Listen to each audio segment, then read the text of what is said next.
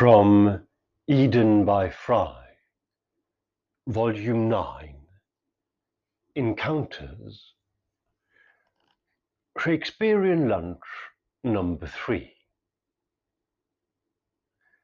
The first 3 Shakespearean lunches take place at almost exactly monthly intervals in April, May, and June. The first 2 more or less set the tone, but they still don't entirely prepare me for the third. The first one happens at a beautiful Spanish tapas place just by the entrance to Borough Market and, like all of them, is scheduled to last for about an hour, maybe an hour and a half, starting at 1, though I don't remember leaving before 4, maybe 4:30.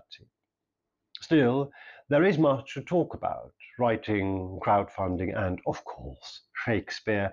And so my stupendous writer friend and I take our time and order another bottle of wine, but eventually we decide to have done, mainly really because the place, beautiful as it is, isn't entirely cheap, and both of us are effectively skint. For the second one, the tapas place is full up, and it's raining off and on, and so we head a few doors into the market to a nice fish restaurant, which is all covered in glass and lends a view onto Southwark Cathedral. Much as on the first occasion, we meet at 1 and we talk about writing, a little less about crowdfunding, a little more about adventures with agents, and about Shakespeare. A lot. I have another drink to go to that evening, so reluctantly, somewhat painfully, I drag myself away shortly after 6. For our third Shakespearean lunch, we are fortunate in that a small outside table is available back at the tapas place on the corner, and my excellent writer friend is already parked there by the time I arrive. I have recently written a play about Shakespeare and his relationship with the recipient of his Fair Youth sonnets, and my friend is researching a story about William Shakespeare's brother Edmund. So on this occasion, our conversation, for obvious reasons, focuses almost exclusively on Shakespeare. Not having strictly learnt my lesson from our previous lunches, 1 and 2, I have once again brazenly booked another drink on the South Bank at 7. But with a friend who has stood me up so many times and has so frequently been so unreliable that I think not too much of it when, around about 7, we just really have nowhere near exhausted our topic and order another bottle of wine. It is at about this time that our luncheon turns epic. There is a fine line between an ordinary writerly lunch, which can easily last 5 or 6 hours, and a lunch that turns into something memorable, noteworthy. This is approximately the point at which that happens, because at approximately this point we have, between the two of us, had between 4 and 5 bottles of wine, and in all seriousness, our conversation is likely by now to have drifted off said topic somewhat. I don't remember onto what. I am pretty certain my formidable writer friend doesn't either, though I haven't asked him.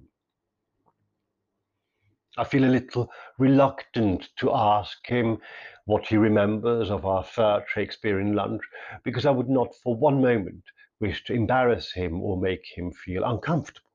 Not that there really is much reason for either of us to feel embarrassed or uncomfortable, save for the fact, perhaps, that we first pay our bill at 5:30, but when we finally say goodnight to each other sometime close to 11, another bill for wine has been clocked up and paid for, and I have given up any attempt at catching up with my other friend, 2 or 3 increasingly incoherent text messages having failed to establish where exactly he was, or why exactly he wasn't, as I suggest, simply joining us 10 minutes walk from where we had arranged to meet on the South Bank nearby. But there's also one bottle of wine that's unaccounted for. At some point after the second bill, we must have decided to have just that one more, and our brains at that late stage of our lunch were no longer, it seems, capable of placing paying for it into the category of things to do before leaving. Not that we were trying to do a runner, When I phoned the restaurant the next day, on my first attempt, there's nobody there to take payment for the bottle, but they say they will phone me back. When they don't phone me back, I try again, and this time round the maître d'œuvre, who doesn't seem in a particularly appreciative mood, recalls, yes, you paid for the first ones, and then you kept hugging the guy, and then you are gone. He is still, for some reason, unable to take payment over the phone, but promises to call me back for certain. For the second time, nobody calls me, so I accept that last bottle as a drink on the house and consider the matter dealt with. Thank you. It was very much appreciated.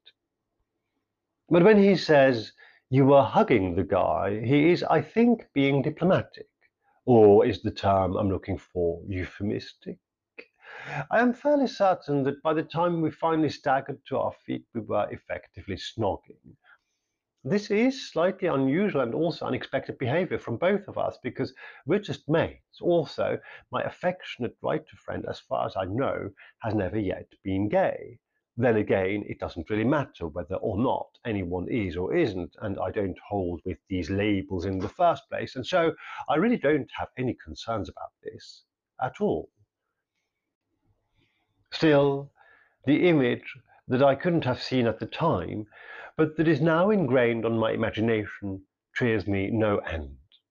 The two of us, men in our no longer quite 40s, winding up our lunch at the Spanish tapas place in Borough at close to 11 o'clock at night, cuddling and kissing with really, by that time, not a care in the world, and still so much to talk about for, I would hope, many a Shakespearean lunch yet to come.